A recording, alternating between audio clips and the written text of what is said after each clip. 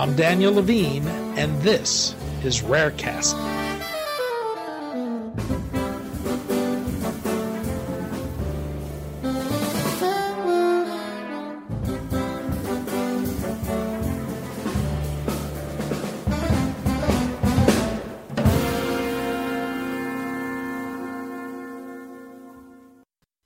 Congenital pseudarthrosis of the tibia is a rare condition that can cause spontaneous fractures, mobility problems, and impede proper growth. It is treated surgically, but because the bone often breaks again, it can lead to amputation. Novadip is developing an autologous cell therapy to allow tissue regeneration of large bone defects. We spoke to Denis Dufrane, co-founder and CEO of Novadip, about the rare pediatric bone disorder, also known as CPT, the company's cell therapy to address the condition, and how it works.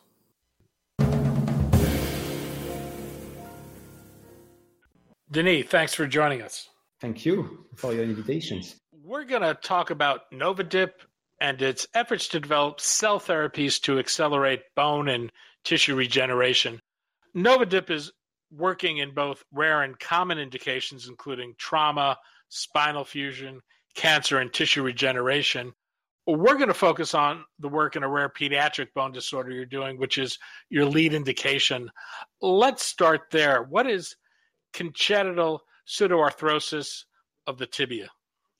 It's a specific and an ultra-rare pediatric disease, and it's associated to a genetic disease in young kids. It can be associated to a disease called neurofibromatosis type 1.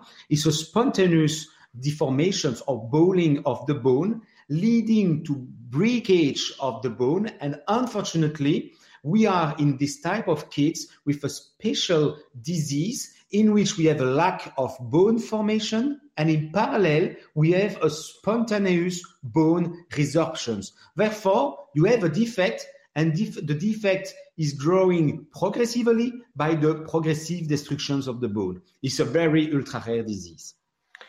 How does the condition manifest itself and progress? You have firstly the tibia, which is broken. You have a lot of pain on the kids. The kids cannot walk on the tibia due to the pain, and unfortunately, you have a very high frequency of surgical interventions, which can lead finally at the teenage to the amputations because you are in a specific physiological context and the bone cannot heal spontaneously. And how soon after birth does the condition become apparent? That can appear at 2 years old when you begin to walk, because finally it's really in these conditions that you realize that your kids cannot walk due to the pain, and you can see that there is a fracture due to the disease. And is anything done to detect the condition prior to a fracture developing? No, you can detect before, but unfortunately, these spontaneous interventions, currently we have no surgical procedure in view to cure, because you try that you can maintain the angle of the tibia in view to avoid the fracture. But unfortunately, in most of cases, that's lead to fractures, unfortunately, but it's difficult to prevent. So how successful are treatments for the breaks once they occur? Currently, you can estimate that at 1 year after a fractures in this type of kids, you have more than 70% of refractures, leading to multiple surgery. And currently, we can estimate that we have a risk of amputations over 60% due to the lack of irreversible bone formations.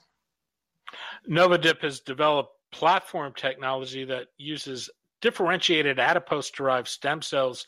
You've spent a large part of your career as a researcher and have been doing work in diabetes on adipose stem cell therapies to improve the production of insulin. How did your work lead to the area of bone and tissue regeneration using these cells? It's an excellent question. Therefore, yes, as you mentioned, I spent 15 years at the University Hospital Saint-Luc in Brussels in view to propose an alternative in view to improve insulin-producing cells in case of type 1 diabetes. And by studying this approach with my PhD students, we realized that finally adipose stem cells has a property to perform new bones formations, but also to resist in a very hypoxic environment with a very low oxygen tension. And in this context, finally, a bone defect is exactly what we need. We have a bone defect, it's a fibrotic tissue, no vascularizations, very low oxygen tension. And we realize that finally, the adipose stem cells can overcome the pathophysiology by restorations of oxygen, new vascularizations, and finally, new bones formations. That was really based on the biological properties of the adipose stem cells that can mimic the pathophysiological context of a bone defect. It's why really that was a biological combination. Walk me through the process of how this works. You start with the patient's own adipose cells. These are fat cells. Yeah. How do you take these and get them to convert to stem cells that differentiate into bone or skin cells? Does this happen naturally through their application? Yeah, that's the idea is not only to use the adipose stem cells. Is why we developed the 3M3 platform, because we really ex vivo outside the body from the fat tissue, we isolate the adipose stem cells by combinations with particles. We promote the cells to secrete extracellular matrix, and you obtain a real three-dimensional structure. Cells is a microscopical structures. Our product is a macroscopical structure. Therefore, that's really the beauty of the technology. We have a real mature product by asking to the cells to promote the synthesis of a matrix in view to cure the pathophysiology. Therefore, it seems simple, but biologically is more complex. Well, walk me through the process of the 3M3 platform. What do you start with? What does it go through, and what's the final output? It's very easy. That's from the cells combined, as I've mentioned, with particles, we have a spontaneous productions of an extracellular matrix. And when the cells are included inside the extracellular matrix, they begin to secrete highly specific profile of bioactive agents involved in the tissue healing, but also in the control of the cellular proliferations, for example, in case of tumor. And based on these three-dimensional structures, we have the autologous product for critical size defect because we need the active roles of the cells. We have the off-the-shelf. It's a allogenic matrix, and therefore the growth factors and the bioactive agents are passively released by the matrix. And finally, we have the exosome, is nanovesicles secreted by the 3M3 platform. Once you have the cells ready, how are they used to treat a patient, and what do they do within the body? In case of the autologous program, you restore exactly the bone physiology in the defect of the congenital pseudarthrosis of the tibia.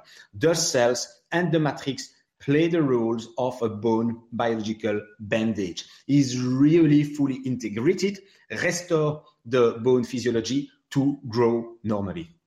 Well, how do you apply them, and how do you get them to stay where they need to be active? They remain active because that's the properties of the adipose stem cells. They have the resistance to the hypoxic stress, to the low oxygen stress. And by the fact that they are fully integrated in their matrix, you have a real bone phenotype playing the role of the restorations of the bone healings. That's the beauty of the technology, is really the combinations of the matrix and the cells which play a major role in the bone physiological restorations. What's known about your experimental therapy, NVD-003, from studies that have been done to date? The NVD003 was developed now 3 years before, and we developed the first approach in adult patients with a very severe trauma in view to demonstrate that the cells and the product, the NVD003, can restore new bone formations in very severe patients. And after that, based on that, we transfer the technology to the congenital pseudarthrosis of the tibia in young kids. Therefore, we have already now 9 patients transplanted, and up to now, more than 2 years after the implantations, we have a full restoration of the bones continuity, and people can walk easily without any pain. That was the most beautiful demonstrations in view to transfer to young populations of patients. What's the development path forward? But for the 0003, clearly that we want to go in the market with the product for these rare pediatric indications. We are in the phase 1b/2a trials, in the pilot trials. The trials is granted by the FDA. We have an IND open, and the study is now ongoing both in US and also in Belgium. And the first patients was implanted now 2 weeks before. And now we are starting to recruit the last 3 patients in view to plan the pivotal trials next year. And we hope that we could be on the market in 2026 and therefore available for the patients. We mentioned you're developing a range of regenerative medicine products. Why start with this indication? Why? Because that was the worst severe conditions. And when I was in my university hospital, my mentors in the past told me, if you can cure this disease, you can cure everything in bone defect. And I like the challenge. Is why I perform now first to treat the worst case patients, and after that to propose our technology for a broader populations of patients. The company is developing both autologous and allogenic therapies. I'm always curious, what determines whether it would be best to use an autologous or allogenic therapy for a given indication? It's an excellent question. The autologous product, you need the active roles of the cells. You are in a critical size bone defect, in a severe patient. You have a big defect. Therefore, you need a product which is active by the role of the cells inside the defect. That's the role of NVD003 in the congenital pseudarthrosis of the tibia or after a severe trauma. For the off-the-shelf matrix, the matrix is releasing passively to stimulate the cells of the host. Therefore, it's more as a first line for every type of small bone defect, such as in spine surgery, maxillofacial, after a trauma, or in case of foot and ankle surgery. Therefore, it's really the size. You have a big defect, you need the roles of the cells, you need the autologous product. You have a small defect, you need to stimulate passively, you use the off-the-shelf matrix. And in creating the off-the-shelf matrix, is there any challenge in the preparation to ensure it doesn't trigger some kind of an immune response? No, that's the beauty of the technology, because it's an allogenic matrix derived from the cells, but inside the product you have no viable cells. And therefore, we demonstrated in our models, which was really a strong animal models, that we never elicited any cellular and humoral response. Therefore, we have no immune cells reactions and no antibody productions. In late November, Novadip raised about $54 million in a Series B round. How far will existing funds take you, and what's the plan for additional fundraising? That's an excellent question. We have a plan now with the fundraising of the Series B to go up to end 2024, start 2025. Our objective is really to go for the pivotal trials with the autologous and also the off-the-shelf. And it's why we are planning a new round, a Series C crossover in functions if we can go to IPO, certainly for the start of 2025, end of 2024. That's the major goal of the company. We've certainly seen big change in the capital markets and investors' attitudes. I'm wondering, from sitting on the other side of that table, Have the conversations changed at all from your Series A to your B to your C round? Yes, the capital market is completely changed. Currently, now it's clear that VC has to focus the efforts in view to be sure that we can deliver clinical data. That's the main aim in view to de-risk an environment. It's completely different than before. Before, that was a less risky environment, and investor can put more risk on early stage company. I think that this time currently is gone, and it's why, yes, our objective for the round B is to deliver 3 clinical trials in parallels with data to be sure that we can go for the next step, an IPO, a round C, or also eventually a strategic partners, because that's the possibility of and the beauty of our platform.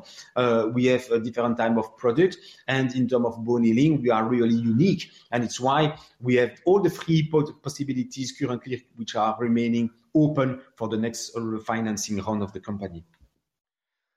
Denis Dufrane, co-founder and CEO of Novadip.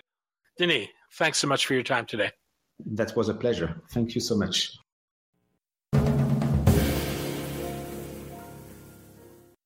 Thanks for listening. For more information about rare disease and to connect to the rare disease community, go to globalgenes.org. To keep up on the latest news and trends affecting the rare disease community, be sure to visit raredaily.org. You can subscribe to the Rarecast RSS feed through raredaily.org or through SoundCloud, iTunes, Stitcher, or your preferred podcast manager.